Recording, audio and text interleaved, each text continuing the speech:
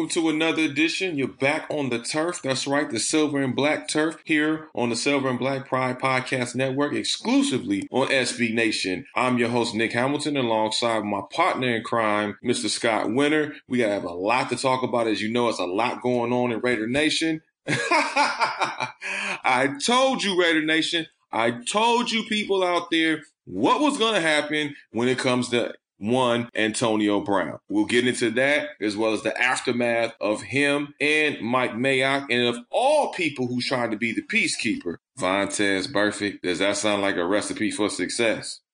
I will get into that. And also, we have a very special guest on this episode of the Silver and Black Turf. None other than the NFL Network reporter and insider, MJ Acosta. You've seen her all over the story as it pertains to AB and several other Raider stories, as well as the NFL as a whole. So we'll get into her, get her take on what's going on. And also, her as a reporter and as a person. What makes her tick? What makes her stay fired up and stay focused and locked in on doing a great job being a reporter? So we'll get into that as well and so much more here on the Silver and Black Turf. Now, I told you people, y'all wanted to call me out. I wasn't giving AB a chance. He has a new surrounding. He has a new opportunity. Even my own partner, my own buddy, my own radio co-host told me I wasn't giving AB a fair shot. And you know what? Look what happened. Look at the saga in the General Hospital, the days of our lives, the young and the restless of the situation. Look what has transpired before our eyes. Didn't I tell you people? I told you AB was going to be an issue.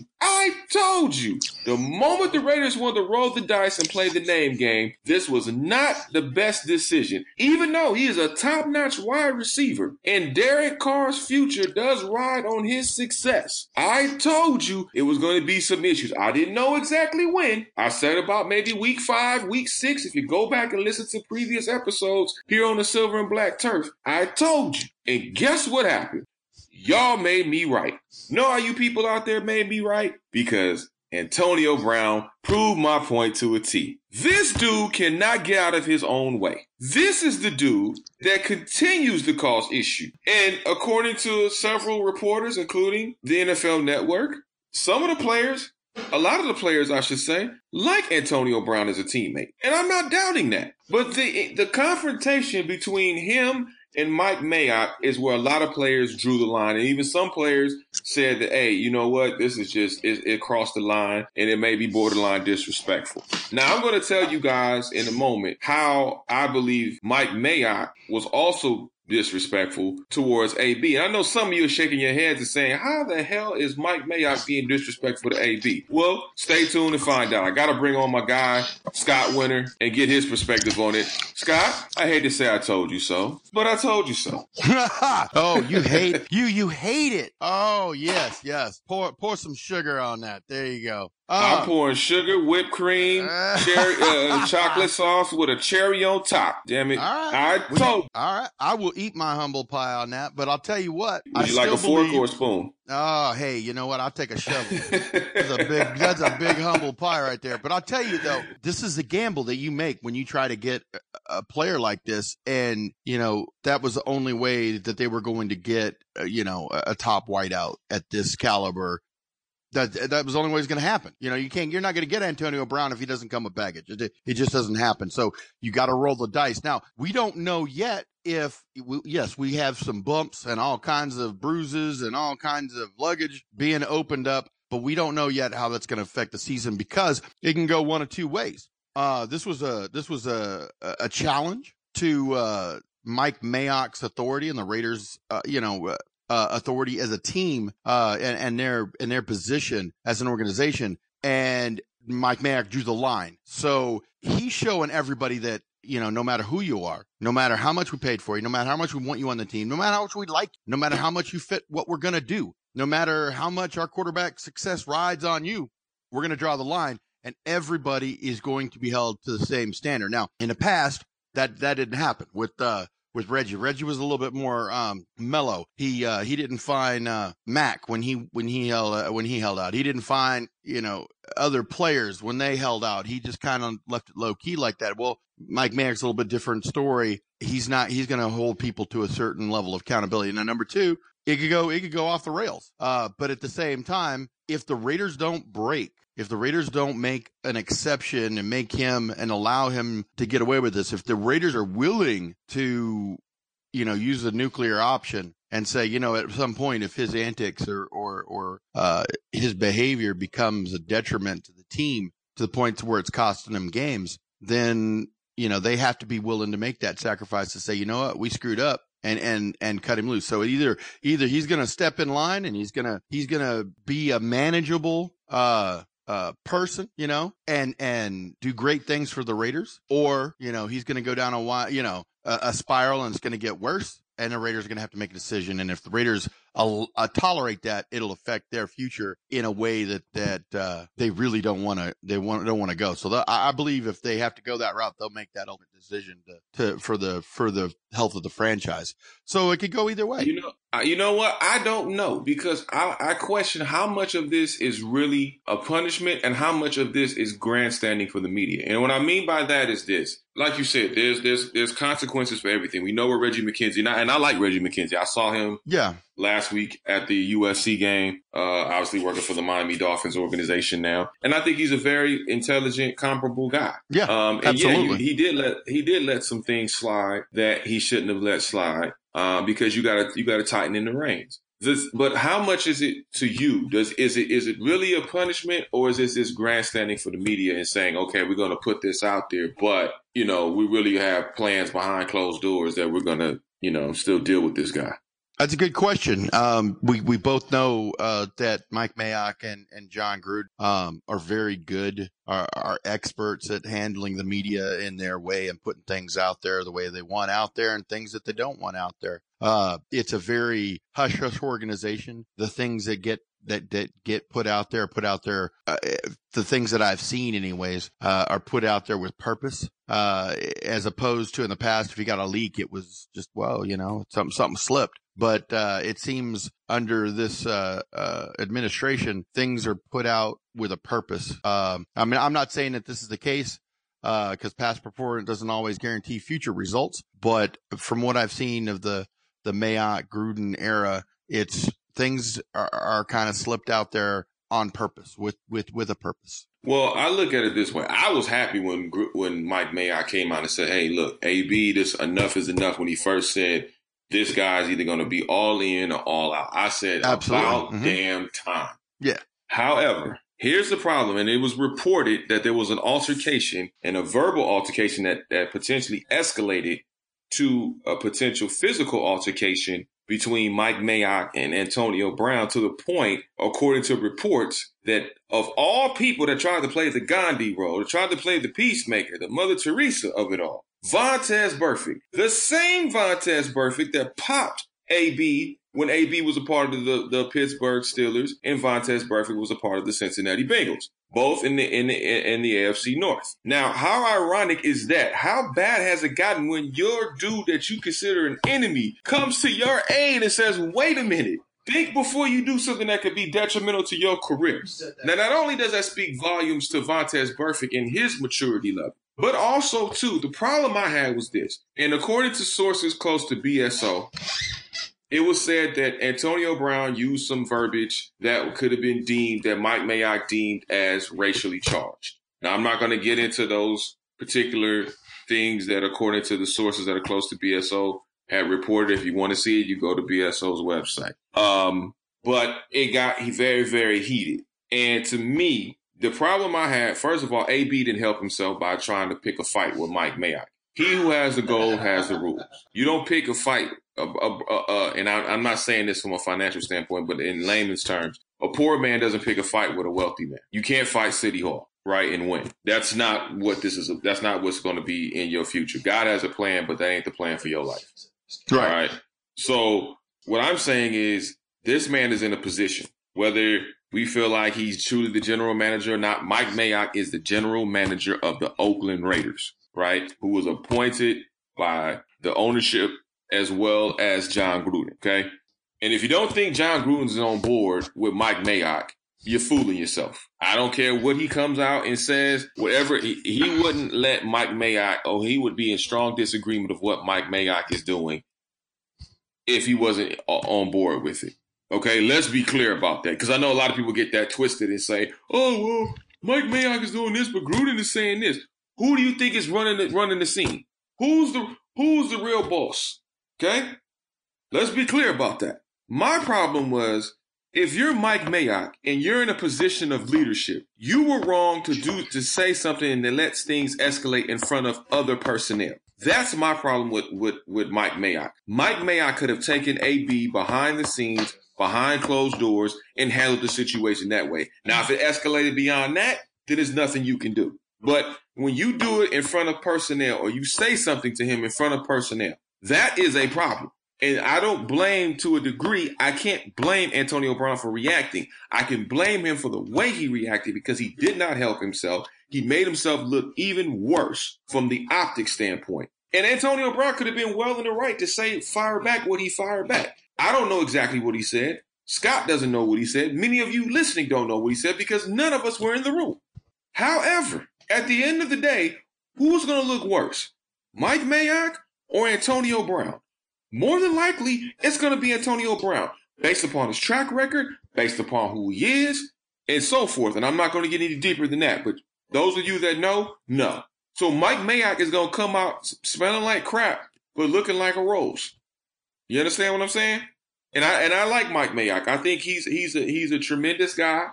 I think he's a very nice guy. I met him one time many years ago at an event. Many years ago. He probably doesn't even remember. I'd be shocked if he remembered who I was. But he's a very nice guy. So I don't have any personal against Mike Mayock. I don't have nothing personal against Antonio Brown, even though many of you deem me as a Raider hater or deem me as a guy that doesn't like Antonio Brown. That's not the case. I don't know Antonio Brown. I just go off what I see and what I hear as far as what's being said. I think he's a phenomenal football player. But as it pertains to his antics, hell no, I'm not with that. And as Raider Nation, you shouldn't be with it either, because this is going to be a detriment to the team. And I told you guys this, and I'll say it again. This ain't the last time we're going to hear from Antonio Brown and his antics. I know he came with an apology, and he had team captains around him, and it was a very heartfelt apology. And I'm not saying the man is sincere when he's saying, because I'm not here to judge another man's heart. But his actions will dictate his sincerity at this point, as far as I'm concerned. Antonio Brown has been nothing short of a diva. He has made Terrell Owens look like a saint. He makes you long for the days of bringing back T.O. And that ain't a good thing. And no disrespect to T.O. Well, I'll tell you what, it'll be interesting to see how things progress from this point. Are the team captains, is that a real heartfelt apology? Was it crocodile tears? Was it your son getting caught, red-handed in a cookie jar, and the only reason he's upset is because he got caught, because he's going to be in the cookie jar, the next time you ain't looking. What is it going to be? Is this man going to, because there's so many positives about Antonio Brown. Nobody works harder than him. His work ethic is untouchable. He's a good family man, God-fearing man. Takes care of his family. He's got that dog in him, and the Raiders haven't had that since that real dog since Charles Woodson was on the team. And now they got two dogs. They got Burfict, and they've got Antonio Brown. And Burfict, it was really interesting to see, because Burfict's really taking this seriously. He has nothing but respect for just first and foremost for Mike Gunther for bringing him in, and he basically taught him that system and helped make him the player who he is. Guide him. He had the talent. Gunther had the system and the teaching credibility to do it, but the maturity to come in there and say, hey man, it's all well and good until we cross this line. You can do a lot of different things. You can act a lot of different ways, but you can't do this, and you got to be accountable, especially to the rest of the team. You're a role model, whether you like it or not. You know, you're a role model. You're a veteran. You have to set a standard. Your standard's set kind of a little bit higher, in my opinion. If you're that kind of person, you get paid the big bucks. You need to earn it off the field and on the field. So will this be a detriment going forward? We're going to find out. You know, that's all we can do is wait and see. But I will say this. Y'all keep waiting and seeing. I'm telling you what. I'm telling you what to see. I'm telling you what to see.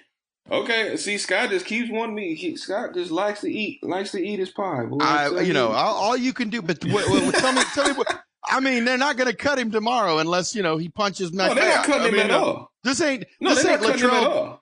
This ain't the Latrell Sprewell situation. He ain't choke a coach yet. So I mean,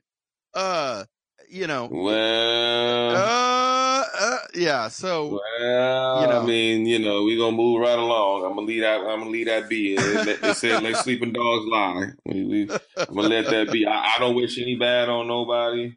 I hope, like I said, I think the Raiders have enormous amounts of talent in different positions. We've talked about this extensively. Yeah. I like the wide receiver core with Tyrell Williams and those boys. I love JJ. I'm looking forward to seeing what Derek Carr is going to prove this year, because this is his year to prove. I don't care what y'all say. This is his year to prove it, or will he be left on the tarmac at Oakland Airport? Right. What is it going to be? Because the Raiders don't have a favorable schedule starting out. I mean, when you look at the schedule for the Raiders, right? When I looked at the schedule for the Raiders, I said, okay, everybody's saying, the Raiders could easily go 0-7, which I find that to be laughable. I find that to be a bit disrespectful to the Raiders, because I think that they are not capable of going 0-7. I know the NFL did not favor them as far as the scheduling was concerned for the 2019 season. I get that.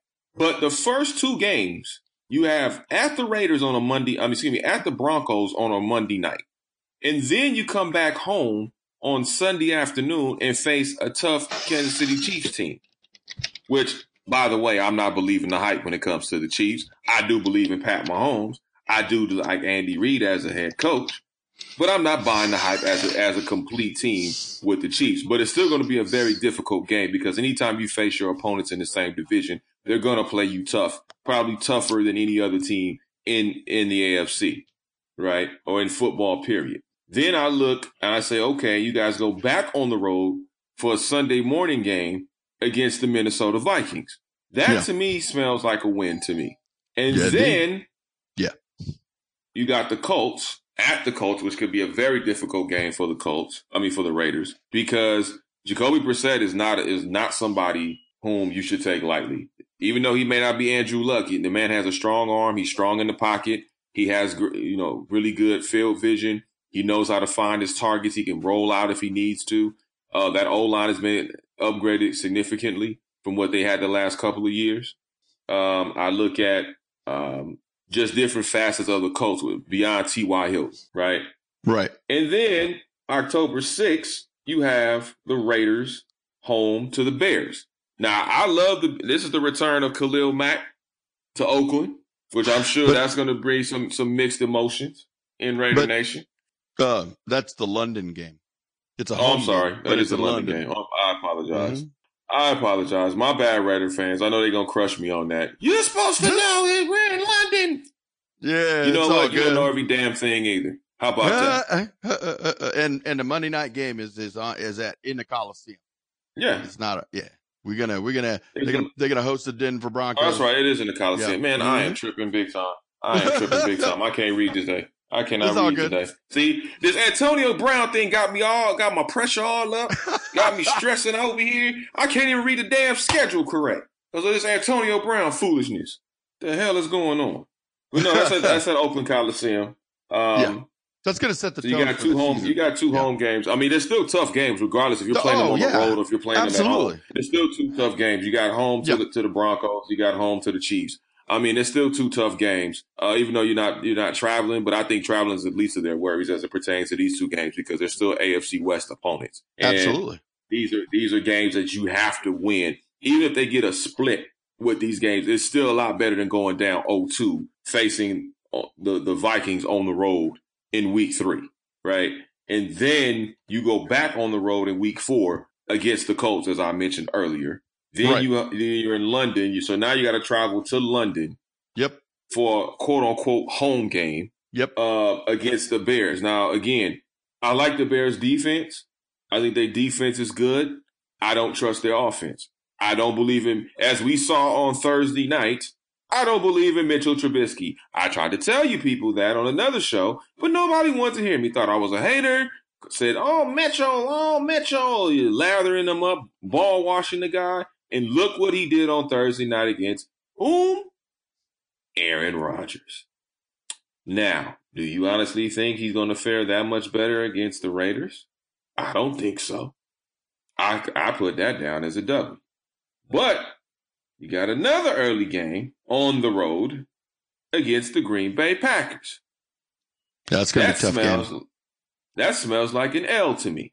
Then you go on the road again, and you face the Houston Texans in Houston. Am I right, Scott? I got to check with you now because now I'm nervous. I believe so. Yes, it's all right. It's all good. I'll make sure all my 4 eyes are working. You got Deshaun Watson, a brand new offense with Deshaun Watson.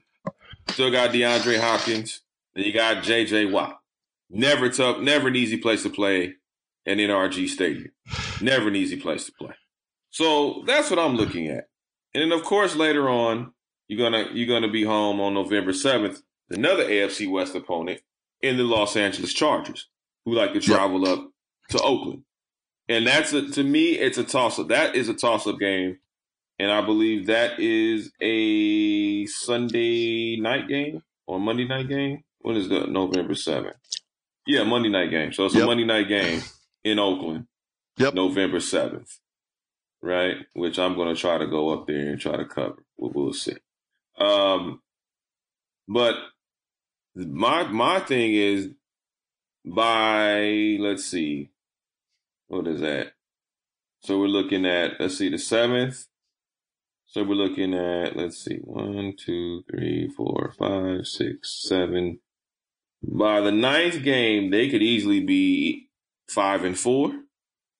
Yep. They can be 4-5, or they could be 3-6. Oh, they could be 6-3. Ooh. That is also a possibility, my good sir. That is also a possibility. But I haven't been drinking, so I'm not going to be crazy. I'm not going to be talking out here reckless. I'm not going to be talking crazy. I don't know about 6-3. I don't know anything about that.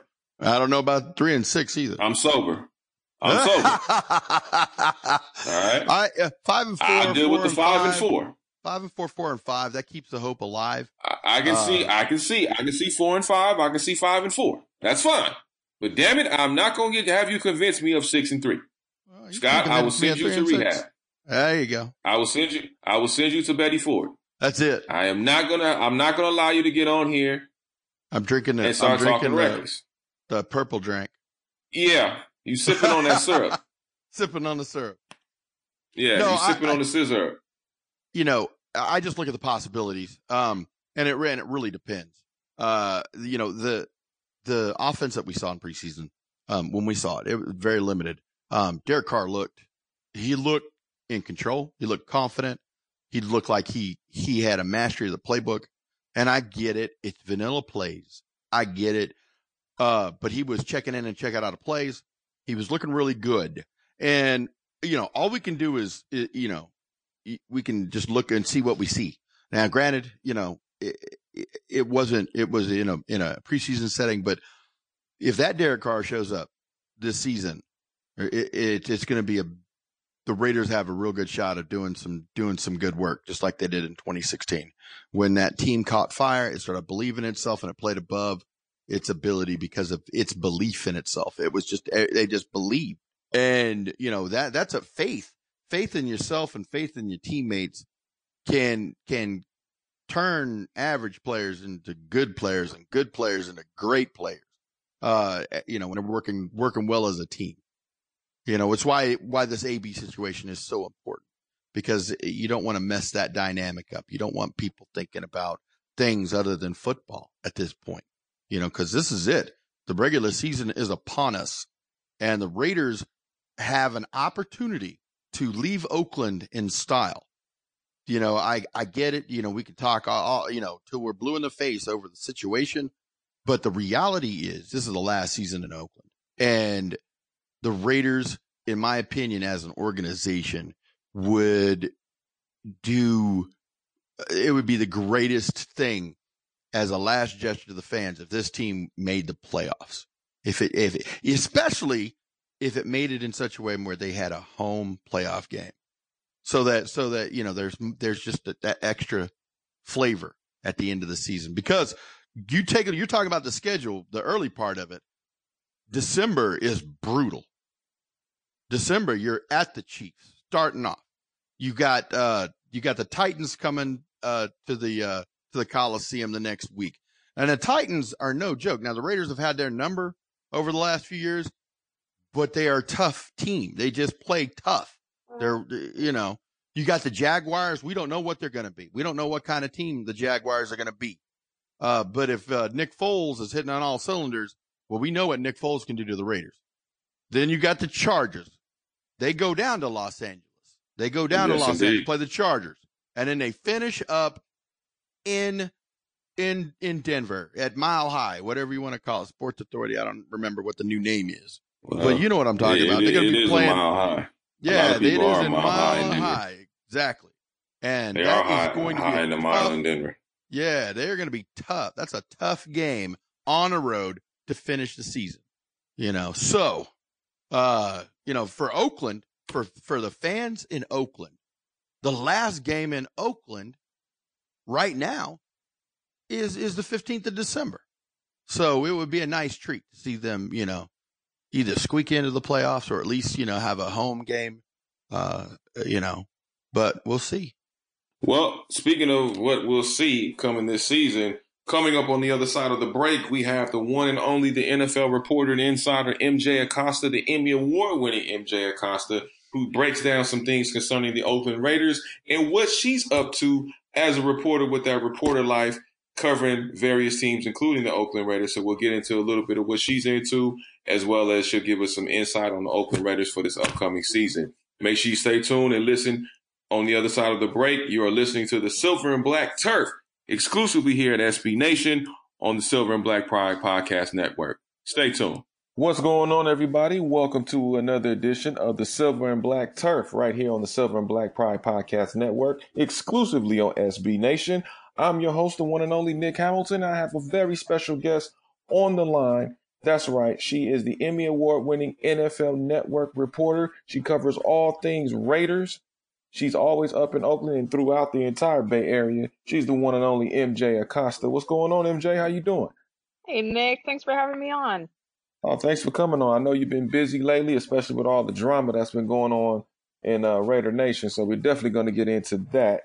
But first and foremost, I want to ask you about this. Now, the coaching of this Raiders team seems to be an unusual way of coaching. I mean, you have so many diverse personalities, from Antonio Brown to Derek Carr to Vontaze Burfict to some of the rookies that have come in.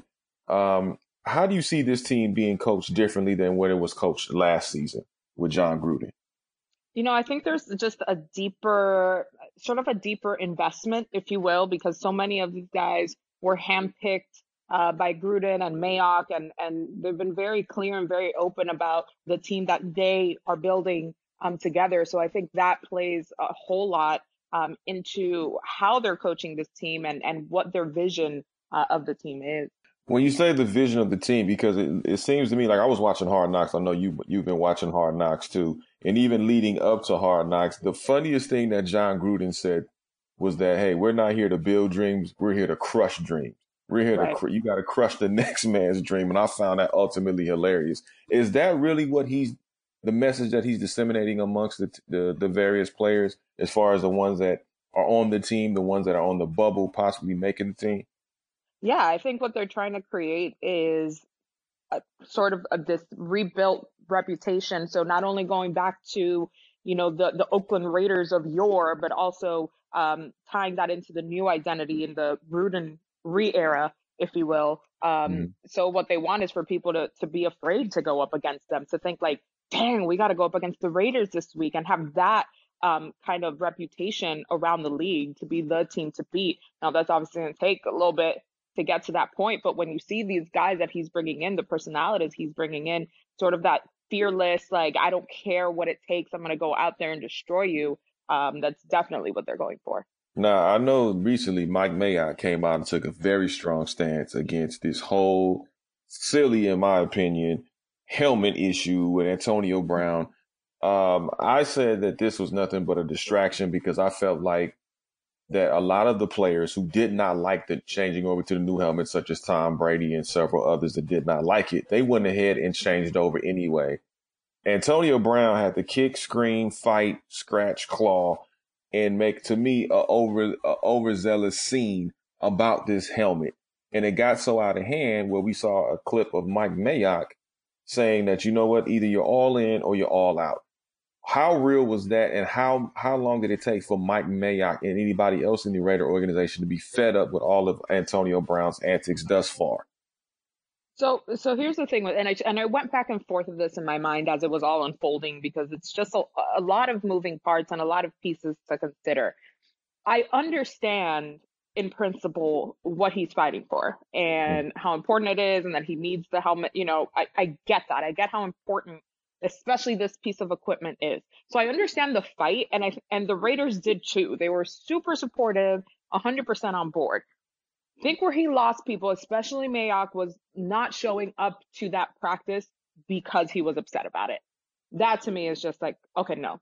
And Mike Mayock said it quite clearly. This is not what we're not going to do.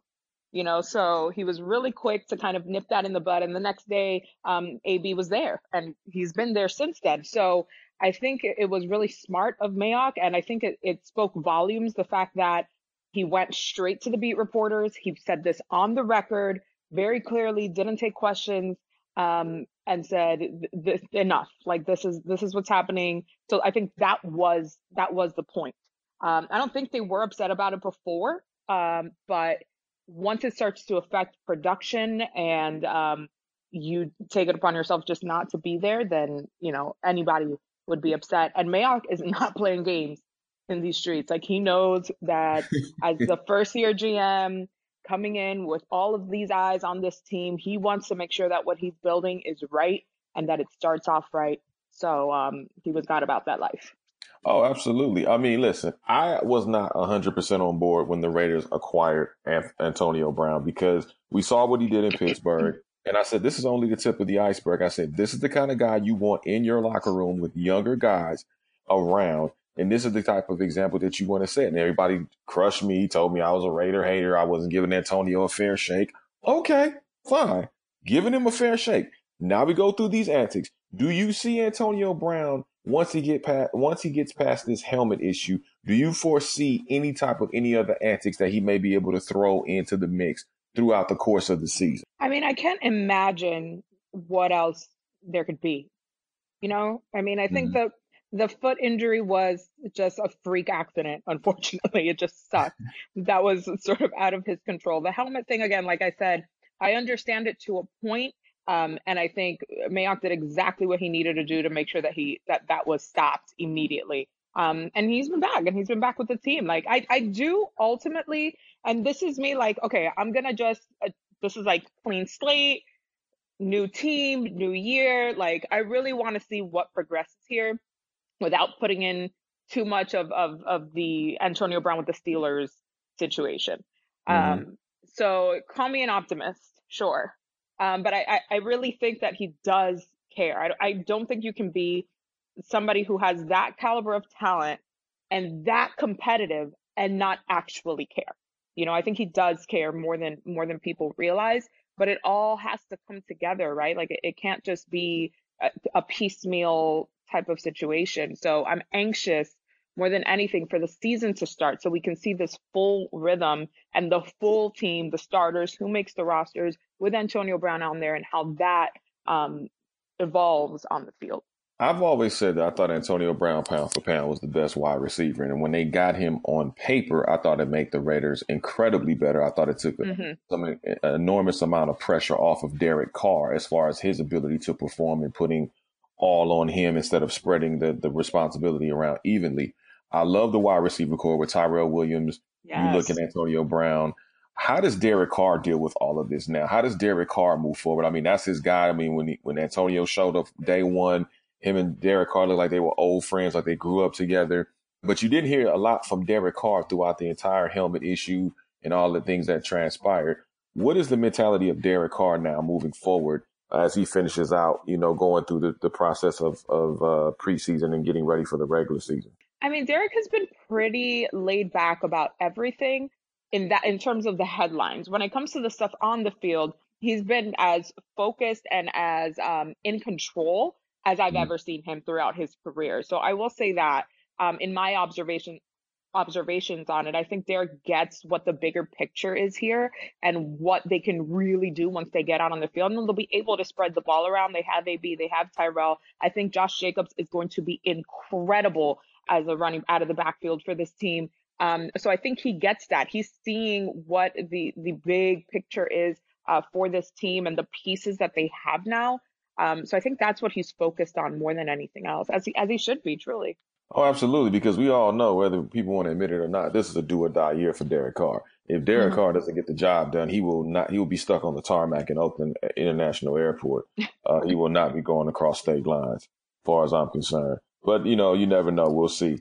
When I look at the rest of this Raider team, I mean, what do you look at? I mean, I love the fact of how the Raiders, and especially John Gruden, is taking care of Josh Jacobs out of Alabama, rookie running back. He's kind of bringing him along slowly. But when do you see, at what point does Josh Jacobs take a lump sum of the responsibilities at running back? And is there still, how long is the learning curve going to last coming into the regular season for Josh Jacobs? I think he's going to get it very quickly. One of the things that Josh said to me even early on, we're talking like mini camp, OTAs time, was how surprised he was with how quickly he was able to pick up the playbook and the offense. And from what we've seen out at training camp and through practices leading up to these preseason games, he's shown sort of his IQ, his offensive IQ here, and in getting what Gruden wants him to do and what this whole scheme is. So I think he'll catch on really quickly. He'll be able, quite literally, to hit the ground running in this aspect. I have tremendous hopes for him, and I think that he will be able to deliver. You've been in training camp every day. You've gone through the ringer. I felt like MJ was out there kind of going through some of the routes and going through some of the runs, because you've done an exquisite job as far as reporting and being there on the field, getting great, video and photos of what's going on, kind of bringing everyone into and keeping Raider Nation abreast of what's going on. Who is on the bubble in your estimation as far as making a team? We all know cuts are coming within the next week or so.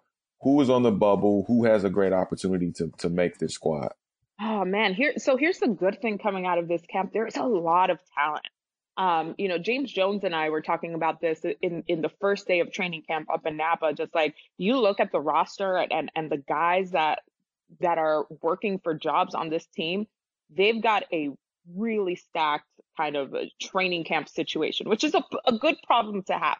But one of the guys I'm really pushing for, especially after, if you saw the latest episode of Hard Knocks, is Darren Waller. I think his story is so incredible. I don't want to call it a comeback story. I just think it's a story of growth, of somebody who's put in the work for himself as a man and equally so as a player. He's looked tremendous out at training camp. He's one of the guys that Gruden has been high on since OTAs and the offseason program. And somebody who's really working hard, and I think as a tight end can just be tremendous for this team. That's one of those big question mark positions surrounding the Raiders, because we know what's going to happen at wide receiver. We know what's going to happen at running back. So offensively, the tight end situation was like, who we got there? And I think he can be that piece that could really be the X factor for them. Now, one guy I love, and I've really been watching, especially in training camp, I've been watching him in Hard Knocks, is Jonathan Abram. I think, to me, he's a stellar talent. I think he's a stud. I think he's going to really get after it. What have you seen, and what has been his mentality as far as his level of expectation, not just for himself, but what he has for his team? I love Jonathan Abram. I think he, especially having seen a different side of him at on Hard Knocks, I kind of misread him a little bit, not having known too much about him prior to him getting drafted, other than, the stats and the research that we do. But personality wise, I interviewed him that first day when he was introduced after the draft.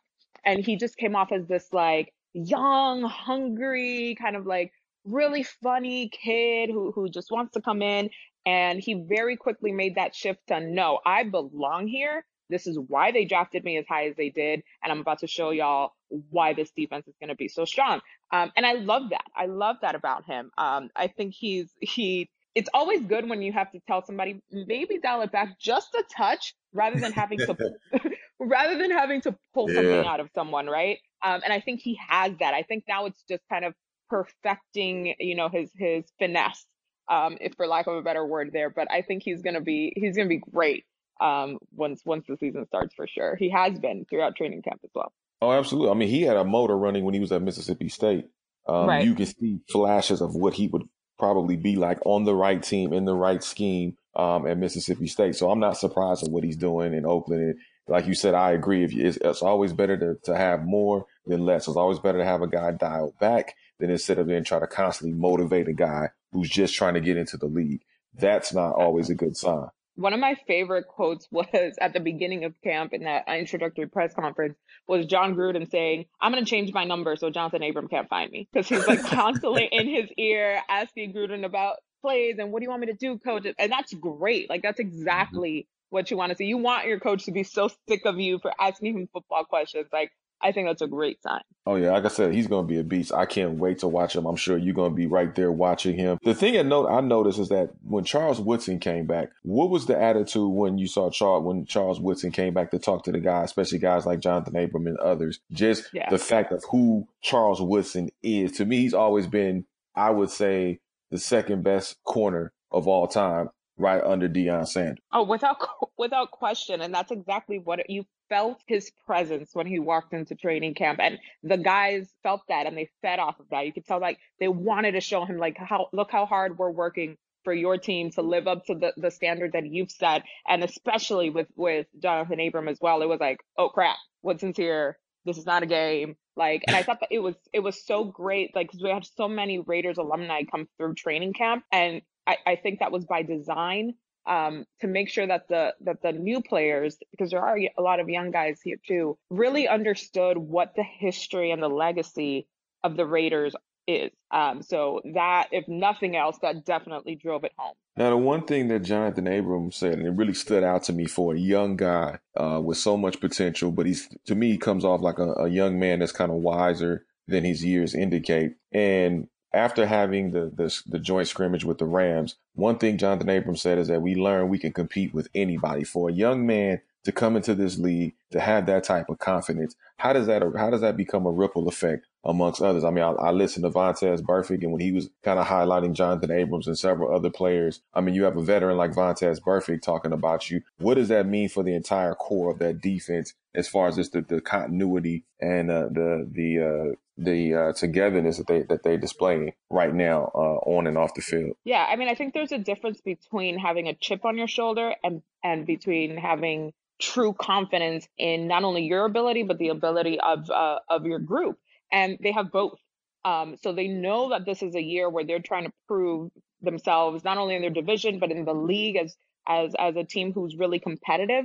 And equally so, these guys are hyper confident. Like, they know that they have the skill, and it's about putting it out there and making sure they're executing it to where it yields the results that they want. So that is paramount in all of this.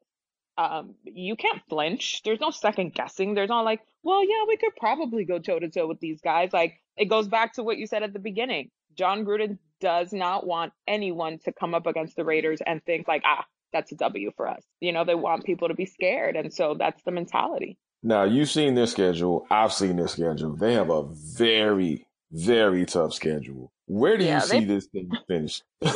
Man, they pissed somebody off. I don't know what happened. Right. I mean, they're gone for a month. They got to go to London. They just got back from Canada.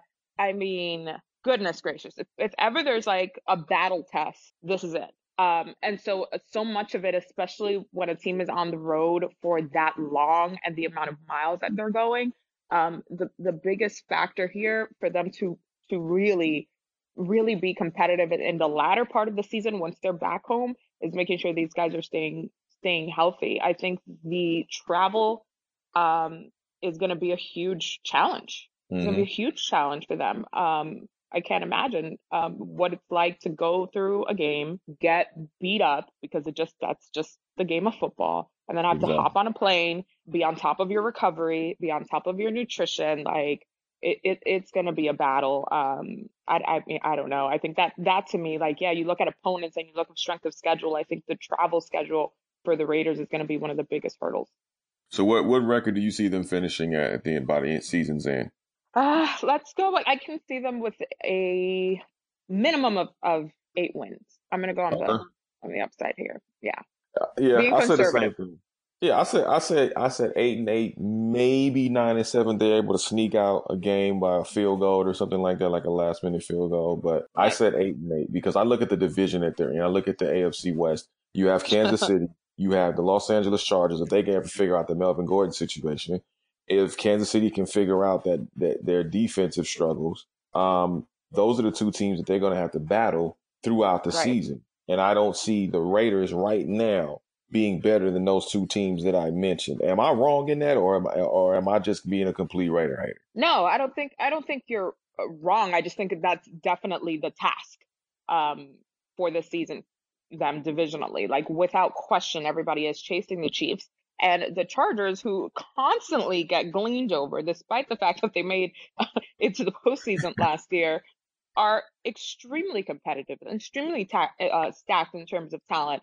So that to them, if I'm looking at what I like to call Mike Mayock and John Gruden's like detective wall, where they have like pictures to me of like all of the teams that they're really, really gonna have to fight against, those are the top two, without question. And you'd be hard pressed to find anybody else who disagrees. Like it's just going to be incredibly difficult. But if they can get this machine going, they can be competitive. But it all has to sync, right? And then, so that's always like the magic sauce that every team is looking for. Look how long it took the Chargers to build this, right? It's been 4 or 5 seasons in the works to get to this point. So it's the battle in this division is going to be hype for sure. Oh, absolutely. It's going to be, I mean, it's going to be a jammed up division. I mean, when I look at what the schedules for all 3 teams are going to go through, and I mean, it's going to be a jam-packed division. Do you think that Mike Mayock, John Gruden and company, are they kind of looking at the Chargers as far as saying, hey, look at where they've come from? Because I know I've heard John Gruden mention about the Rams, and he was saying how, hey, 2 years ago, this team was terrible. And look at what they've done in the last 2 to 3 years. They made it to the Super Bowl. Mm-hmm. Do you think they look at the Chargers as far as how they've built that chemistry and how they built that team, and they kind of not so much mimicking, but kind of charting their progress and kind of looking at themselves and saying, hey, where are we and where we're going to go? I think the reason Gruden likes to use the Rams reference is because it was such a stark and such a fast change with that team, like from worst to first, quite literally. Whereas the Chargers, I think, have been more on like the slow and low kind of plan, and like built pieces throughout the draft and acquiring guys here and there, where it took him to this point, but it took far longer than it did for the Rams to see that success and make it to a Super Bowl. So I think he likes that, and that's what he wants. That kind of like, holy crap, Gruden came in here and in 2 years, damn, look what he did. Mm-hmm. So that's what I would assume that he's looking at closer. Now, last thing before I let you get on out of here, you've been doing this job greatly for quite a long time. I remember meeting you when you were in San Diego at a San Diego station, NBC station, and now you've graduated into the NFL Network. You've done sideline reporting. You've been an insider, still are. Let me be very clear. She's still at the NFL Network, y'all. I don't want to start no rumors. But then you've also been able to evolve throughout your career. How fun is it when you start making those stepping stones and those milestones, just to kind of give everybody a glimpse of what your day is like and what you're doing? I mean, essentially, it seems like you're doing your dream job. Without question, it really is. But it took a lot of years of being in the trenches, right? And I'm still there. Mhm. I've been in this biz in broadcasting, sports broadcasting specifically, almost a decade. So I think people see, I've been at the NFL Network now almost a year exactly. And so people see that body of work, which is super important. Like you said, my dream job, but the submerged part of the iceberg that has taken a decade to get here equally as important as the work that I'm doing now. And it took a lot of L's, a lot of work, a lot of sacrifices too, but I can't picture myself doing anything else. And it is a lot of fun when like these things happen and I can say like, wow, like I never thought I'd be, doing a Monday Night Football for, on the NFL Network, providing that coverage.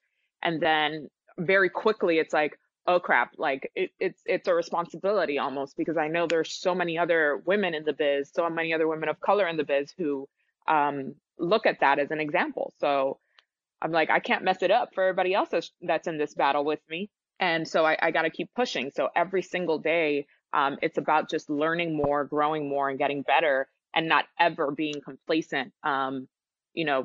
With whatever praise comes your way, you take the good, but you also got to keep yourself focused on making sure you're elevating your game every single moment. Well, we're definitely watching. I know a friend of mine, a colleague of yours, and friend of yours, Fernando Ramirez, who works for NBC7 in San Diego. We always talk about you like, yo, did you see MJ? Did you see what she did? Did you see where she is? You see the video she got at AB? And a lot of Raider fans I know. Yeah, a lot of Raider fans I know talk about you as well, which is a good thing. So, congratulations to all your success. We're definitely looking forward to catching you on the sidelines this season. I'll be up there in Oakland at some point with a couple of games, so hopefully we can connect up there as well. For sure. And thank you guys so much for always supporting. I try to bring you guys the real stuff and just kind of like, I'm going to leave this right here for you. This is what I saw. You make your opinions. But I will be covering that, of course, that Monday Night Football game, the season opener at the Coliseum. So I'm excited to see Raider Nation. I will say this, I can't think of another fan base that I've covered in the NFL that goes as hard as Raider Nation. Woo, boy. Raider Nation is gangster, and I'm telling you, I can't wait for the very last game, because those emotions and those fans and what they've suffered through the entire time that they've been in Oakland, it's really it's going to be interesting to see how everybody reacts to that final game in Oakland. Yeah. But until that moment, we're going to definitely enjoy the time in Oakland. Hopefully they can rack up some W's. And if you miss any portion, make sure you check out MJ Acosta on the NFL Network. She gives you all your Raiders coverage. She's all over the NFL Network. If you have DirecTV, it's channel 212. If you have any other service, I have no hell of an idea what channel it is. Just look for it. Learn how to read. Thank you so much to your Emmy Award-winning MJ Acosta from the NFL Network. Thank you so much for your time, MJ. I greatly appreciate it. Thank you, Nick. Anytime. I'm looking forward to being back. Alrighty, so that was MJ Acosta from NFL Network breaking down some news and notes when it comes to the Oakland Raiders this season. Look, I don't know about you guys, but I'm getting real tired of preseason. I'm ready to rock and roll. I'm ready to see the regular season. Let's go to 1-0 Raider Nation. Let's get it over with. I can't wait. September is almost upon us. So make sure you tune in. Listen, they about to turn on the sprinklers on me, so I got to get going. My partner, Scott Winter, and I will be back next week when it comes to these same stations right here on SB Nation, the Silver and Black Pride Podcast Network. You're listening to The Turf, the Silver and Black Turf. I'm your host, Nick Hamilton. Until next time, stay sharp, y'all. Let's get it, Raider Nation. Stand up. We out. And we'd like to thank MJ Acosta for coming on. Appreciate you, MJ, so much. Thank you for coming on. Great insight as usual. Make sure you check her out on the NFL Network. She's all over it, breaking everything down. So thank you so much, MJ. Appreciate that insight. We'll definitely have her on again sometime during the season, along with some other guests that we'll be having on this show as the season continues to progress. You just rub elbows with everybody, man. Man, you got to get out here on the grind, man. The grind is real, man. You're out there in Los Angeles rubbing elbows with everybody, man. It's great. Hey, man, you know what? I do it for the people, man. I do it for the Raider Nation. I do it for the people, man. Whatever we can do to uplift Raider Nation, I'm all for it, even though I'm the diabolical Raider hater, according to some. But that's all good. I'll take that with a badge of honor. You know. But anyway, so this is the conclusion of our show. Hey, man, they turn on the sprinklers. I'm hearing the sprinklers starting to rise up. I'm not trying to get wet. I know, Scott, you're not trying to get wet, so we got to get off the turf, man. It's time for us to bounce on up out of here. But thank everyone so much for tuning in to the Silver and Black Turf. Make sure you check us out every week here on the Silver and Black Pride Podcast Network, exclusively on SB Nation. Make sure you follow along, download, tell a friend. Come on, Raider Nation, stand up. Be proud. The season is here. What are you gonna do? We'll get into week 1 and the aftermath of week 1 next week. So make sure you stand up. Stay tuned. Make sure you follow me on all things social media at Nick Hamilton LA. That's Twitter, Facebook, Instagram, the whole nine. Scott, where can they find you? At Scott_Winter NFL. All right, and there you have it. Until next week, Raider Nation, stand up. We are officially out.